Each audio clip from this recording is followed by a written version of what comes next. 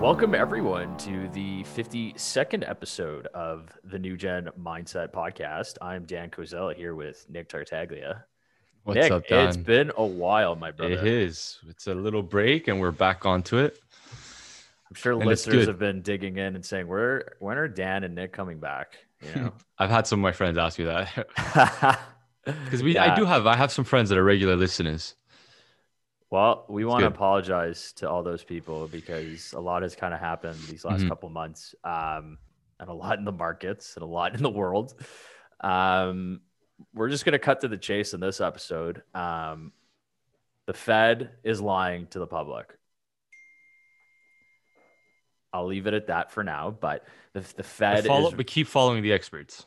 exactly. And the challenge that I see right now, and I'll give you kind of like my macro analysis as to what I think is happening. We have inflation. We have a supply chain crisis. Yeah. There's a possible war on the way, China and Yeah. Taiwan, if people have been Yeah. paying attention to that. Russia is controlling pretty much all the natural gas supply in Yeah. Europe because there's an energy crisis there. Yeah. And winter's coming. So And winter's coming. that's gonna put a lot more pressure on this whole energy crisis, and it's gonna give a lot more pressure power to Putin. Exactly. So let's go back to the Fed real quickly. Their balance sheet is ballooned. I think they've printed more money in the last 18 months than they have in the last like 7 years. Well, if we go back to the first year, just the first year of COVID, let's just QE, just to give a simple little context. QE, first year of, first 10 months of QE of COVID scenario, we did $3.6 trillion. In the 2009 to 2012 crash, in a 3 year span, they did $3.4 trillion. So what they did in 3 years, we did in 10 months plus. That just gives you context at the exponential rate at which our debt is expanding the liability. So, and that's why they're stuck at zero interest rates. Yeah, and the other thing too is, I mean, when Nixon got rid of the gold standard of the dollar's not backed up by anything. No. I mean, the dollar's essentially worthless at this point. It allows ideologies, social economic ideologies to thrive and kind of like bring the monetary system into a non-real, I don't even know how to say it. It's like in a delusional reality because the fact we like to call it a liberal utopia. Where we're going off the gold standard because So- it's not backed by anything in real life, they're able to kind of like just abuse it. I'll actually take a step back. It's actually called a socialist utopia, right? When Joe Biden comes out and says my $3.5 trillion plan is actually worth $0, Yeah. I mean, what is that Common Core math at this point? I mean, guys, And Saki comes out saying it doesn't make sense that businesses would transfer the cost of higher taxes over to consumers. It's like that's literally how the world functions. The higher the cost for the business, the more expensive it becomes for the consumer, or else you're asking businesses to lose out on profit margins. So I want to take politics out of this, even though it's very difficult because it obviously affects everything, but we have to look at it from a very holistic view. There is an administration, unfortunately, that I think they know what they're doing and they're probably doing it on purpose, but there's like zero common sense when it comes to math now. Now, the key coming up for the Fed is this week. Are they going to start tapering? That's the big question. And for those of you that don't understand what tapering means, it's like they're cutting back on quantitative easing, which essentially means that they stop buying back the bonds. Now, just to play off of that, go back to 2018, the market crash we had. And that was literally because of the fact that they wanted to slow down on QE and slightly raise interest rates. Basically where we are right now. And that caused the market crash. And that was back then. This is before the massive ballooning of the balance sheet. So this is why also history is important because there's lessons from all of these different market crashes. But the fact of the matter is, it's inevitable. It is inevitable that the Fed, even the Bank of Canada, and the Bank of Canada might actually be ahead of these guys because they have to. They're just like, this is how economic cycles work. But it's inevitable that by Q3 or Q4 next year, the interest rates are going to have to go up. Especially if inflation is persistent like this. It- Absolutely. exactly. And it's like, I think, and correct me if I'm wrong here, I think that the inflation numbers that are being reported now are totally, totally misleading and Oh, underestimating exactly what's happening. but I mean, we the guests we've spoken to, all of them, they all have the same consensus. Whether it's Tav, whether it's Rick Rule, whether it's Morgan Freeman, whether it's any of the guys we've had, they all say the same thing. It's like there's a reason why retail people cannot succeed when they pay attention to mainstream media when it comes to markets, because mainstream media misdirects them and always tells them to do the things at the end of a cycle. So they get destroyed all the time. Institutions, it's easy to trade around people that don't know what the hell they're doing because they're told what to do. And the CPI numbers are full of shit. They don't account for all the things, eggs and meat product and they don't even account for housing market. It's like people have to buy things, but they don't care for any of it. It's like an old basket number that's like 20. Every time they do these stupid or ridiculous monetary or fiscal expansion that it just abuses things, they seem to want to manipulate numbers a little just to make it seem like they can excuse what they're doing. Like what, CPI is only like what, 3.4% or something? it was a low number. They updated it. It's closer to like 4.3 now, but I think it's For probably sure double that right now. They're but it's going to go underreporting it. because it's a trailing. This CPI is a trailing 12-month average. Correct. So as the months go forward, the numbers are going to have to go up higher. And that doesn't account for a lot of other products that we say there's a lot of inflation. It doesn't account for all the commodities. It's like, well, we'll talk about commodities real quickly. I think the other thing too, and I'll be honest, I was bashing Bitcoin for quite some time, but I find by the end of this year, and it will be still around, there's legitimacy here, right? Mm-hmm. It's the basic supply and demand curve, 21 million Bitcoin. If inflation is rampant, if the only asset class that people are going to go into is that particular asset class, well, the only place that it can go is up. Now, when it reaches a certain point, like let's say it reaches 100,000 and you're going to have days where there's 20 grand swings, or, that's going to be normal. But yet the contrarian belief too is that thinking is going to say, well, wait a minute, it's too volatile for it to be a safe haven asset class. What's been going on with gold? That's the ultimate question too. Why is gold underperforming, right?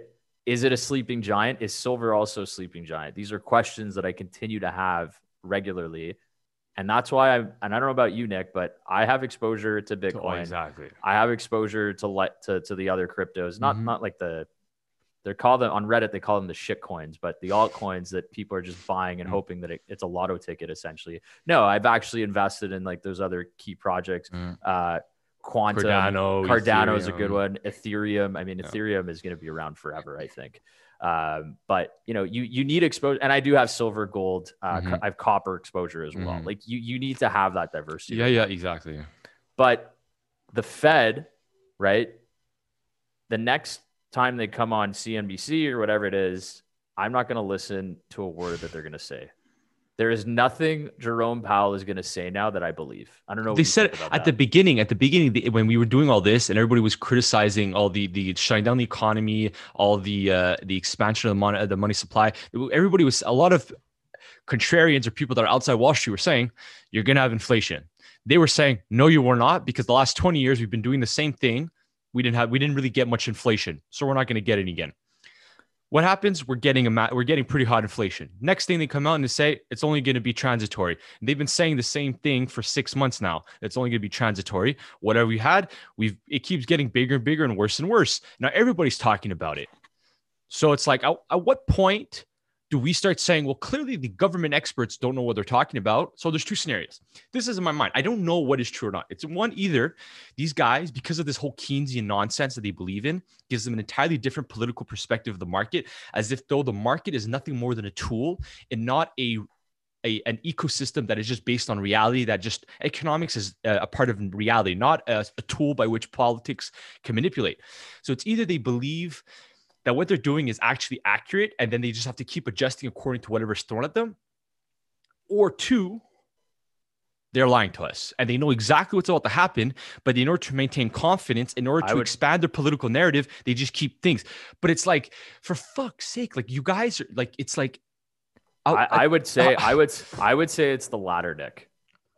I would say it's the latter. I think they're very aware Because as then to it's a what's crime going against on. that. This is a pure crime against humanity because they are destroying the middle class and they're annihilating the poor people.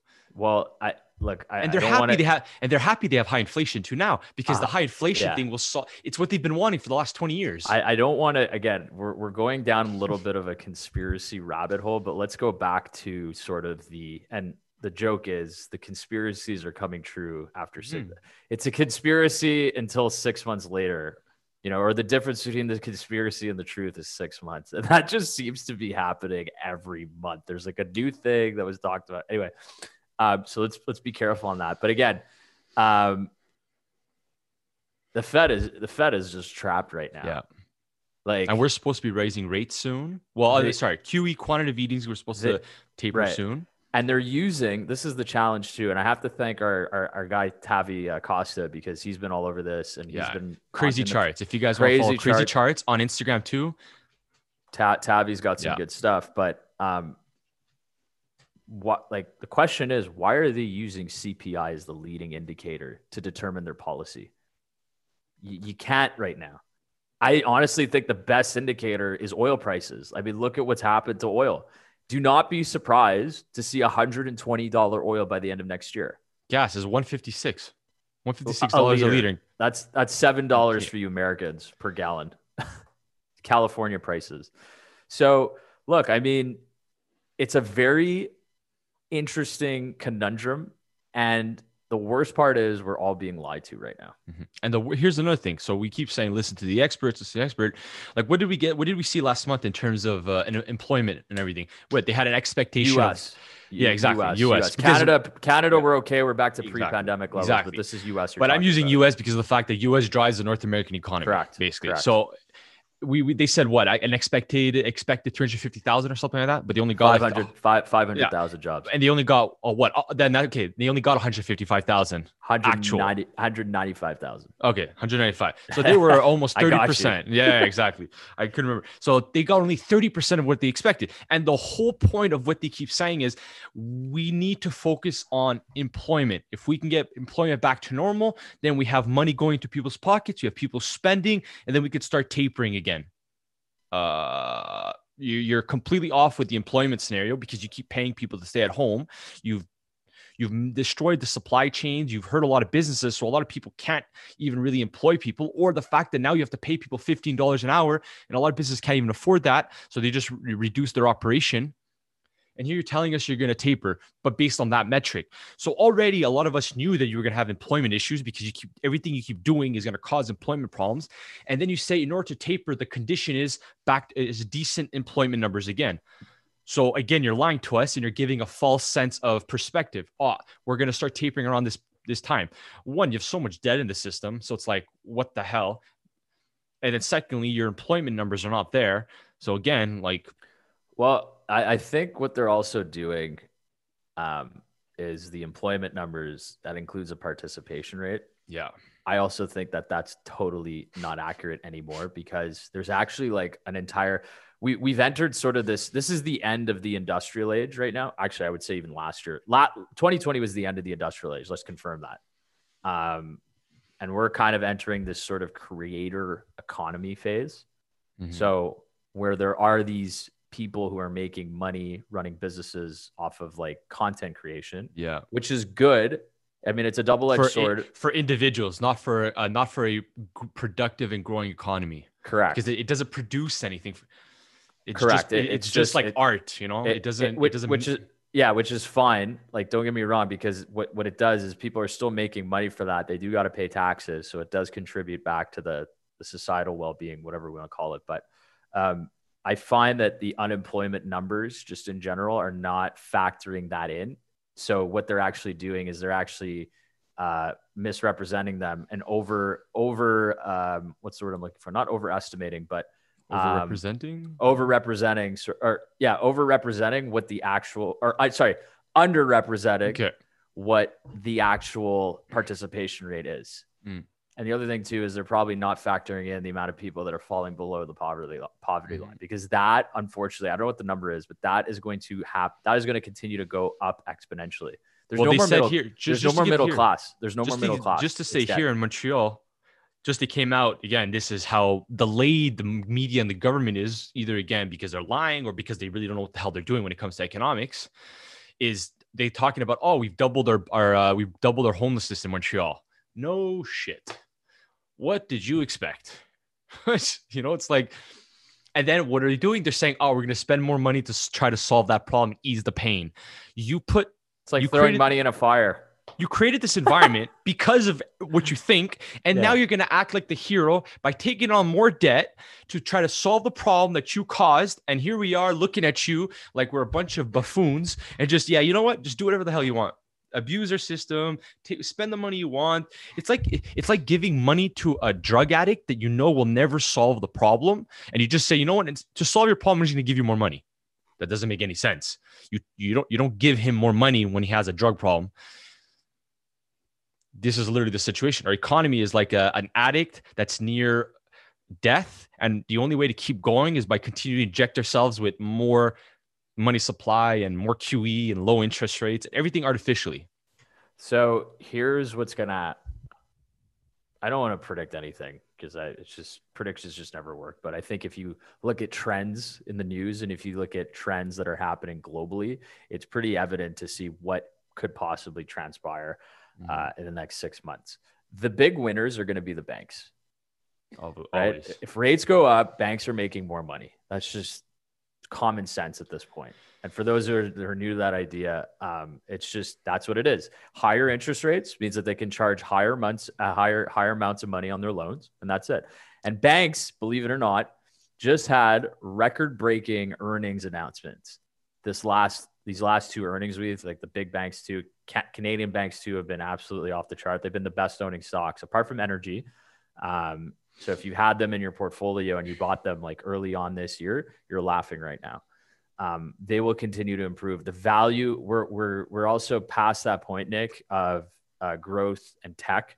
I think tech's going to have a really bad 6 to 8 months, maybe even more, depending on how aggressive they decide to taper. What's funny though, when talk about tech is the fact that it seems that the world is deglobalizing in the sense of because of the social, political, and economic chaos and tension. Yeah. It's like a lot of countries are starting to like kick out tech companies and like say, we don't want you, or you can't do this, or like, and that's going to destroy the revenue potential for a lot of these tech companies, because a lot of the other parts of the world are not going to want these tech companies because they see how much they're messing with politics and how much they're disrupting the social environment. You're talking about the big tech companies. Exactly. Yeah. But that trickles down because then it's like, well, we don't trust American companies anymore. They get involved too much in our politics. They're going to disrupt our political system, our social system. So, it's like, well, you know what? We're going to start removing them as much as we can. We're going to start depending on other companies. We're going to try to create our own government type of tech company because we can. China did it. They emulated basically United States over the last 30 years and look where they are now. So I feel like that what could happen. And then the quality of all these YouTube, like because they're so fixated on growth, well, maybe what? You're going to start putting more advertisements on YouTube. You're going to start making things more annoying for consumers. But what's funny to me is why couldn't a lot of these companies, especially these big tech companies, like you could have stayed mature and just start paying out higher yield dividends and stop focusing so much on just growth. Well, here's the other thing too. The saying on the street is the bigs are getting bigger. I mean, you're literally setting yourself up for a total monopoly or oligopoly at this point, who basically control the flow of information. That's the scary part right now. And they're probably listening to this conversation. I don't really care, but the AI does that. That's the next step. I mean, look, tech long-term. Okay. Yes. But I would say in the next, with the possibility of rates going up by the end of next year, value is the that'll affect PE inflation. The interest rate rise is definitely gonna have a huge impact on price multiples. Real estate also 100%. And see, that's the one thing that scares me with the banking system is like, look what happened in 2008, 2009 with the banking system. And that was one environment. Here we've avoided the 2000 problem we've avoided because of all this monetary abuse. The 2009 we've avoided because, again, of the same type of economic behavior by the government. And now we are at a third. And usually in technicals, you also have the rule of three. So why can't it also apply to economic cycles and economic trends? So here you have a third environment we're creating where it's completely being abused. We have high foreclosure. We had last month? You had a 32% increase in foreclosures in the United States. If rates rise, Well, how much problem is that going to cause in the housing market? And how much of that's going to impact all the way to the banking system?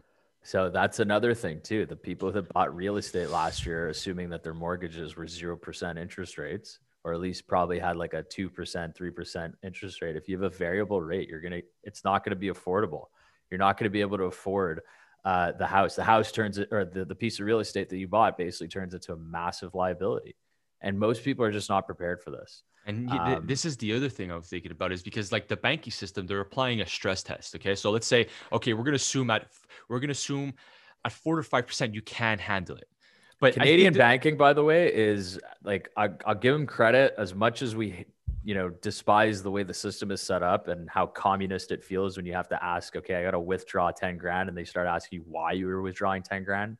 But we have a pretty safe system here. Like there's a stress test for a reason, but go ahead. Exactly. So the stress test, I get the purpose, but now in my mind, I'm going, okay, but if there's a de-risking environment where people are no longer focused on spending money and people are now focused on paying off liabilities, if you de-risk, that means you have a decrease in economic activity, which means that you have a lot of people, or a lot of businesses, they're going to see a reduction in revenue. A reduction in revenue causes people to reduce their operations in order to save on capital and fix up their profit margins. So that could also mean that you might see a massive reduction in employment because people are going to be laid off because you have a de-risking environment. So all the people that are buying houses, what happens if your jobs are not secure? Because the stress test does not account for a de-risking environment where you have people losing jobs. It doesn't account for that. It only accounts for assuming you maintain your job. Can you handle an increase at 4 to 5% interest rate? Sure. But if the economy starts to shrink, because now let's say we're in the stagflation environment. Let's say there's high interest rates.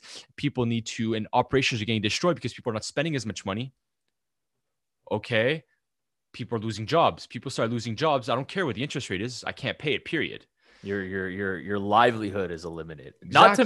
Not to mention, and again, we're going to try and refrain from this because we're not doctors or health experts, but not to mention the medical coercion that's going on in most of these employment places where people are saying, if you're not jabbed, you can't have a job. Think about that. Think about that for a second. You're basically going to tell people that they can't make a living because they're not vaccinated. It's funny because forget the health for a second, but just think about that. It's serious enough. It's so serious of a pandemic that you can say, I'm going to make people lose their jobs and force them to do something if they don't comply. But it's not serious enough that I can go and create medical shortages by firing nurses and threatening them. Really? That doesn't make any sense. There's no alignment in that kind of rationale. Logic. It's not even There's logic. None. If I know it's a pandemic and I need people working, people to take care of people, I can't afford to threaten nurses to lose your jobs. I need them. I need every single manpower I can get because that's what we're fighting. So it makes it seem more political than anything because you're not playing, I'm trying to help people. You're playing, do what I say, regardless of what's going on. So the key right now, Nick, I think, and I don't know, correct me if I'm wrong. I think it's three things. Okay. The Fed is lying. Mm-hmm. Energy prices are going through the roof. Mm-hmm. And there's winter is going to make it probably go higher. Global supply chain crisis.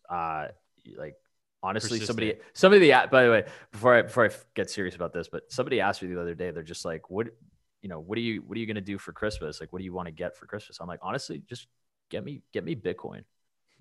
Give me an asset class that I know I could just throw in, look at it, and I know that it's going to be there. Anyway, that's besides the point. So the Fed is lying, energy crisis, supply chain crisis. And then now we have total probable the tapering too is also the uncontrollable inflation that we're seeing. Yeah. Okay. Yeah. So you got to weigh these things now, and you have to start realizing, okay, things have changed. You and I have been screaming about this since 2020 when they announced, okay, global lockdown, rates are going to zero. I'm like, dude, we talked about inflation, so rapid inflation. It's just going to be so stupid. It's like people just to give people, and I basically like, this is something we talked about at the beginning, but just to give a context, like think of a business. When you go diluting your stock, each value of your stock becomes less and less. And the only way to offset value of your decreasing value of share is by making sure that the business on the flip side of the equation ups their productivity and their revenues in order to offset the dilution, because then it takes care of that. So in an economic context, it's the same thing. If you're going to dilute and increase the money supply, you need to ensure that the business cycle or the productivity is expanding. I think that's why heavily the last 20 years with the money supply increase, they've been saying, well, we haven't gotten enough inflation. It's because of the fact that we've been so productive in the sense of tech expanding our productivity as an economy. But we've reached a peak at a certain point, and it's like, well, it's not going to affect us. It's not going to have the same productive output anymore. And with the shutting down of the economies and more regulations, more mandates, it's like you've destroyed the productive side of the equation, but you're just increasing the money supply like there's no tomorrow. So it's like, what do you expect? Inflation is going to kick in because you're messing up the basic nature of how to go about increasing and implementing, because this is the monetary component, like Milton Friedman of classical economists. And it's like we're completely destroying it. You're just printing money to substitute what the market can't do for itself. Of course, you're going to get dilution and the destruction of your dollar because that's what it is. But you have the fact that it's the reserve currency of the world, so that's protecting their asses. Because if it wasn't for that, they would have destroyed themselves. But will it last? Will the currency last? That's another question. Another thing too. I mean, I kind of peek at the forex market here and there, but the Turkish lira is crashing. Yeah, and there's tensions between Greece and Turkey too. Something nobody is talking about. Mainstream is forget it. They don't even care, unless there's an actual war. So you have a lot of geopolitical risk right now in the whole in the world, really. That could actually make the inflation even more rampant. I don't even know if that's possible, but that idea in the back of my mind is there just in case. It's like the way I say it is, it's like the ripple. When you throw a rock into the ocean, to the water and it ripples. The way I see it is, the more political and social chaos expands, the more it has a negative impact on the economy. So it more burdens the economy, which means the more you burden the economy, the harder it is for people to operate, work together, trade together. It means more regulations, more control, more taxes, more money spending. Those are all bad things for the economy. So the way I see it is like a pure basic behavioral equation. Is social chaos expanding? Yes. Is political chaos expanding? Yes. Expect economics to get worse. 100%. It's only going to get worse now before it gets better. That's what people need to understand.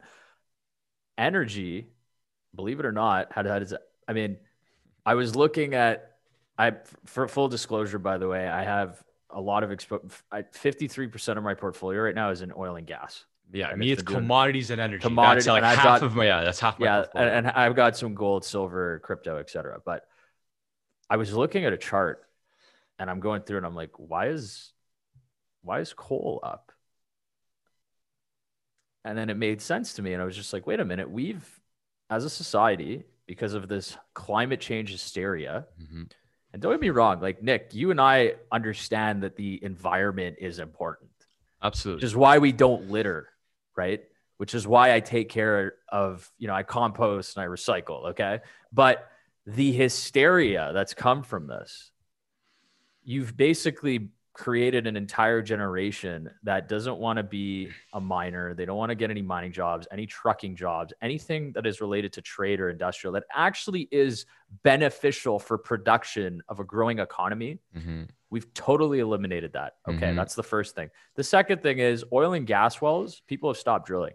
Biden shut down. Biden messes with the supply side. Exactly. Biden messes up Keystone. Shuts it down. Trudeau's no longer energy independent. Wants OPEC to increase supply. Trudeau says the same thing because they're part of that whole globalist agenda of Build Back Better, which I call Build Back Brain Cells, because there's zero sense to anything that they're doing. But I was looking at the price of coal and I'm like, coal is going up. And the only reason for that is because where else are you going to get energy? We saw wind. We saw wind and solar totally collapse an entire electrical grid in Texas last year. Or this year, in February. It totally shattered the entire electrical grid. The question now becomes, and this goes back to your last point, is like, okay, what happens this winter? If we have a really bad cold winter, we are going to see inflation like we've never seen before. And people are just not, people are going to get so blindsided by it, because I wish the vast majority of the population would understand how this works because they would actually go to the Fed and start burning that building down. And again, I'm not inciting violence, by the way. I'm just telling you that like that's just like hashtag end the Fed. Central banks really are designed to destroy the middle class. And the weather, unfortunately, is something that I don't know, can we control it? But like if we have a really cold winter, Nick, I'm telling you, gas prices, oil prices, the price of everything is going to see levels that we have not seen. Maybe I think the last time this was maybe in the 1970s when it was really this bad. You know what scares me about it? It's the fact that the privileged people of the West or any world, when they look at this data, they go, whatever. But they don't account for is the cost of that on middle class people and poor people. If it's in the winter and you've just tripled my energy cost on heating my place, and already I'm in debt. You think I can afford to heat my apartment 24/7 in the middle of a winter?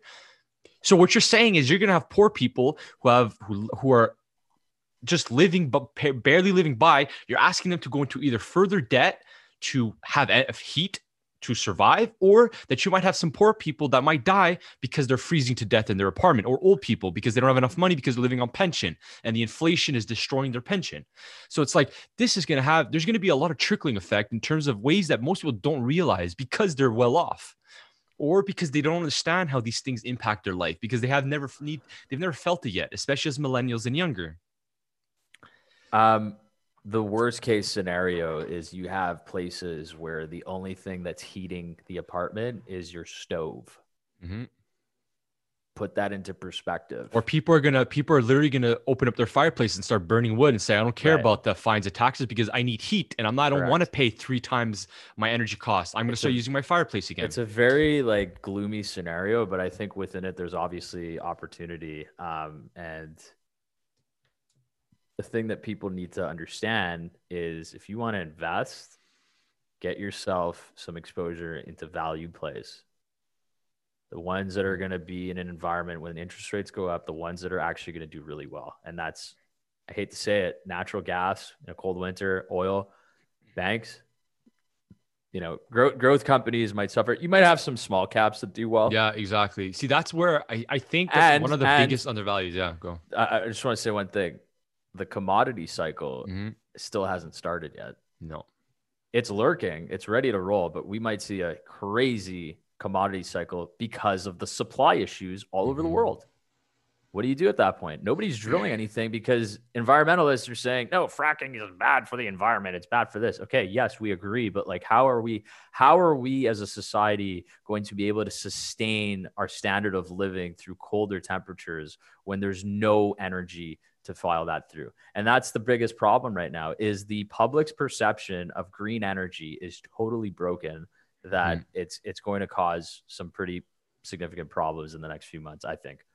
100%. They don't account for all the other part of the equation that means that, okay, if you want to drastically increase your output of renewable energy, you have all the inputs. Part of that equation are commodities, oil, machinery, mining, and more supply. All that's increased supply means you got to go and dig more into the land. To dig more into the land means you need more machines. Most of the heavy machinery are all run on oil.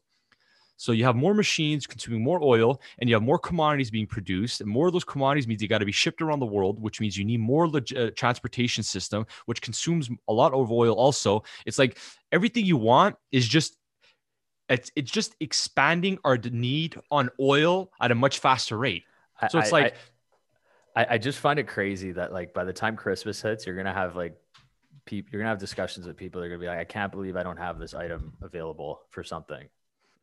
And it's just going to be like, well, sorry. I mean, this is the environment. Capitalism's fault. This is capitalism's fault, guys, because of policies and ideas that push for this so-called green utopia. This is pure ideological and political nonsense that's creating this environment. It's not this nonsense and delusion. I think that's the main takeaway, by the way, from this episode is because of the incompetence and the so-called ideological nonsense, they have implemented policies that are destroying society to its core, and people are not even aware of it. This is literally what democracy does. This is what Venezuela did to itself. This is what socialism does to itself.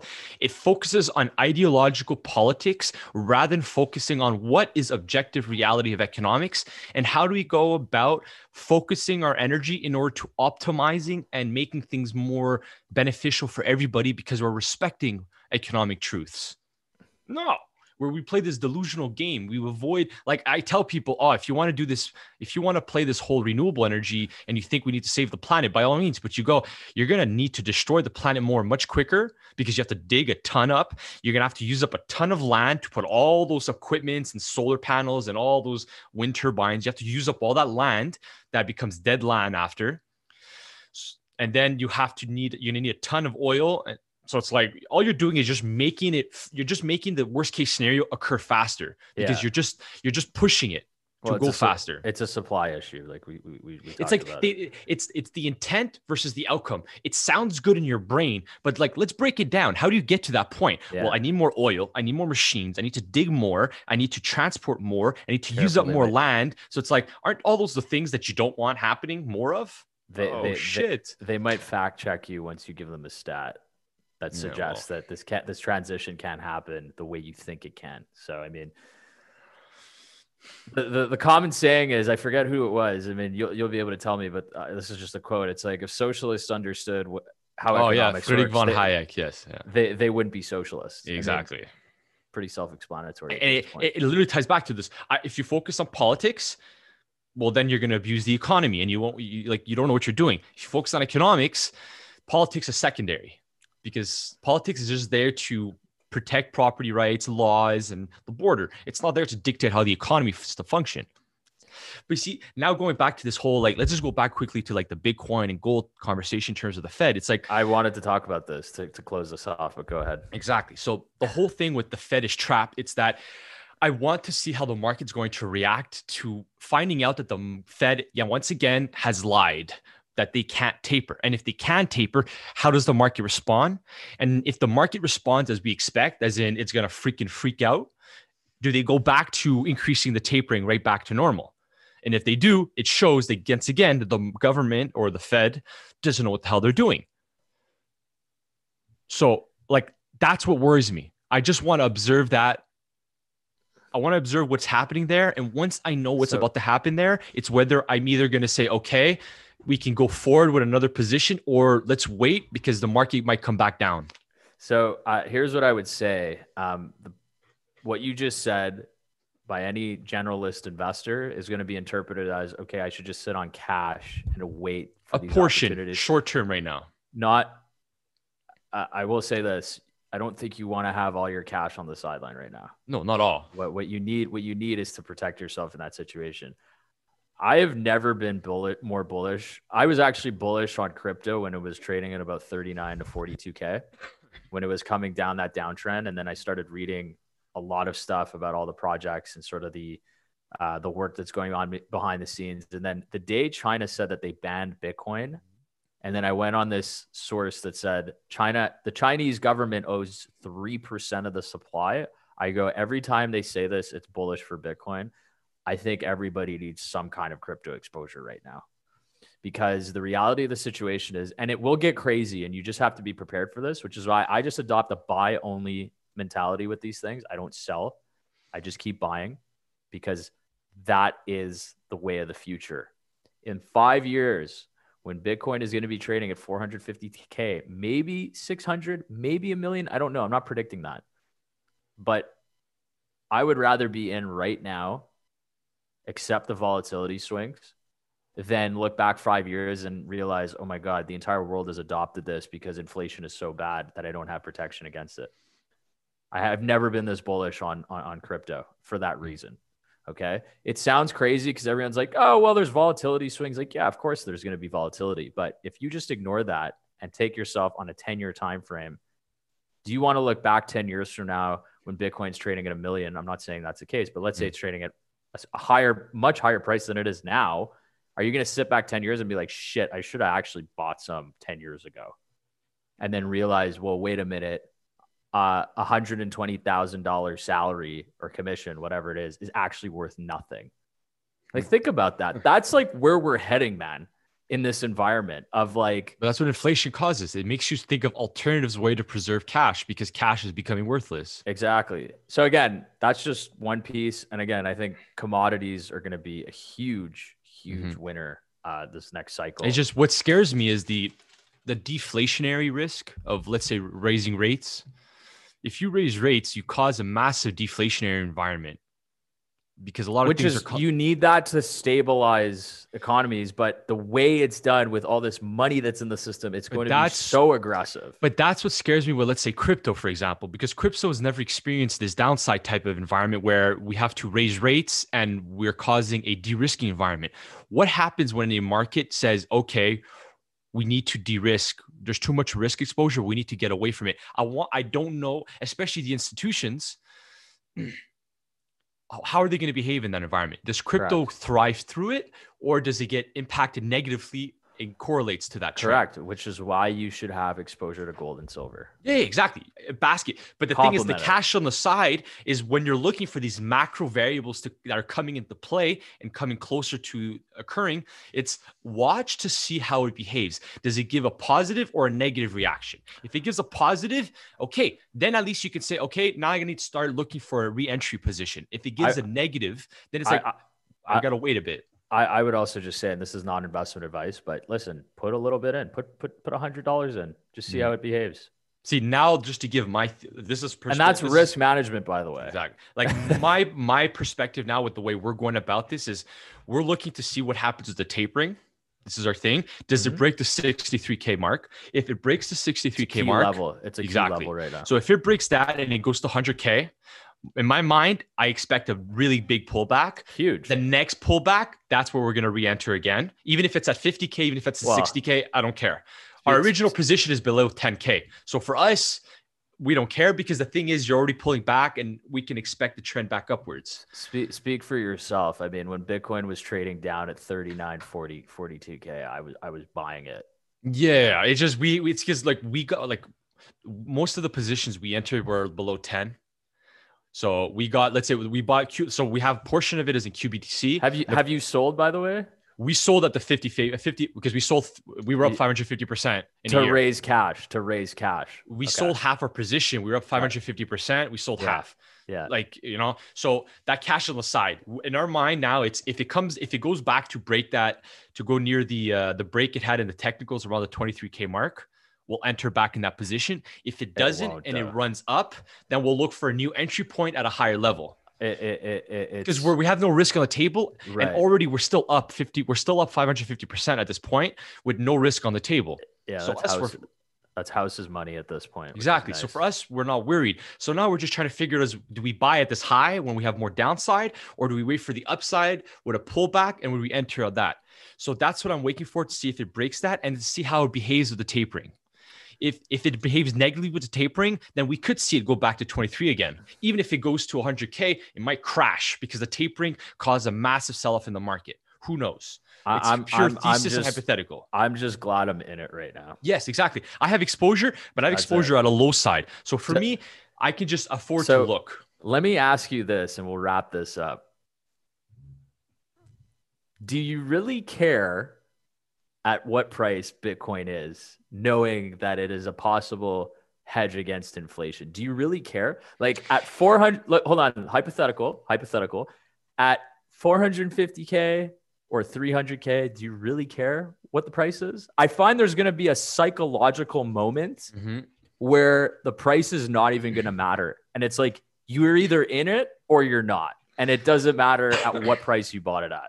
So the way I see it is, even let's say hypothetically speaking, I don't add any capital to it and it goes to 450K in 5 years. My clients are up and myself, we're up 4,500% because we bought it below 10K. Yeah, so worst case, we don't add any, you still made a ton of money.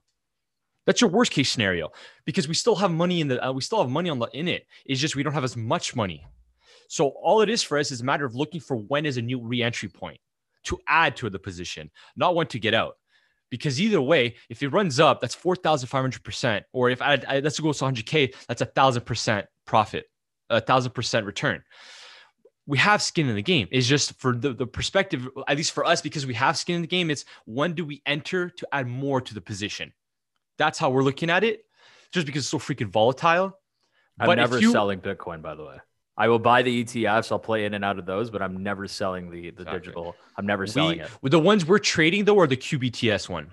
QBTC. Okay. We're not trading the actual physical. We're trading the holding company that holds it. Yeah. So that's the one we're trading because it correlates with Fred it. Pye, our boy Fred Pye, who was on one of our first episodes. Honestly, we should maybe see how things are with institutions. Bring him back on. I'd love to have him back on. I've been talking to a lot of brokers, and the word on the street is that Fred Pye, also formerly known as Fred Latarte en français, which means pie. It was one of the guys told me. It was really funny. But no, they made so much progress. I think there's massive institutions globally getting into this. It would be really interesting. And they were working with ARK. What's ARK there with Caddy? What's her name? Caddy Wood. Yeah, what's her thing? ARK Innovation. ARK Innovations. Didn't he say they were working with they were planning on working with them? Or something? I don't know. This is a question This is a question we'd have to ask him. I'd love to have Fred Pye back on because there's been so much progress in that space, and from the institutional side, because that's what the side he's on. Agreed. And this upcoming week, the Bitcoin futures ETF is going to start trading. So you want to talk about a very short-term bullish play here? I mean. You want to and then watch that 63K mark. Does it break or does it not break? It's huge. So, guys, we'll leave it at that. Thanks so much for listening. I know we've been rambling a little bit too much on this last, because it's got me so fired up. I'm really just excited to see. I missed this. I missed having this conversation with you. Yeah. Likewise, man. I mean, we love talking about the global political sphere or global macro sphere, and that's why we do this, because at the end of the day, we want to be able to tell you guys certain trends that we're seeing so you can anticipate them and understand, okay, the media is not always telling you. Actually, they're never telling you the full truth at this point. So they're blaming inflation on climate change, which is total nonsense. It's total nonsense. So it's like, I don't even know what to say anymore with them. That's another conversation for another time. But listen, thanks so much for listening, guys. We'll be back in a couple of weeks with a new episode. I think Bitcoin is going to go on a pretty intense run here with the Fed being trapped, and there's really no way around it, man. So, and think about it this way: precious metals bottomed out about 2 weeks ago with this whole inflation talk again that's kicking in, and the unemployment. Gold bottom, silver bottom, and they've had a nice little week and a half of uptrend again. The contrarian in both of us is saying the best time to buy those precious metals is when they hit a very new low that we haven't seen in probably 18 months. But yeah, they hit the silver, for example, hit 2150. That was a huge low. It took a year to get there. That was a pullback of, it went from it crashed to 13 at the March last year, flew all the way to $30, tested 30 twice, and now came all the way back down to 2150. That's wild. I think Zeus wants to call it quits. He's ready to roll. He wants anyway, guys, thanks so much for listening. We'll see you next time. Ciao, guys.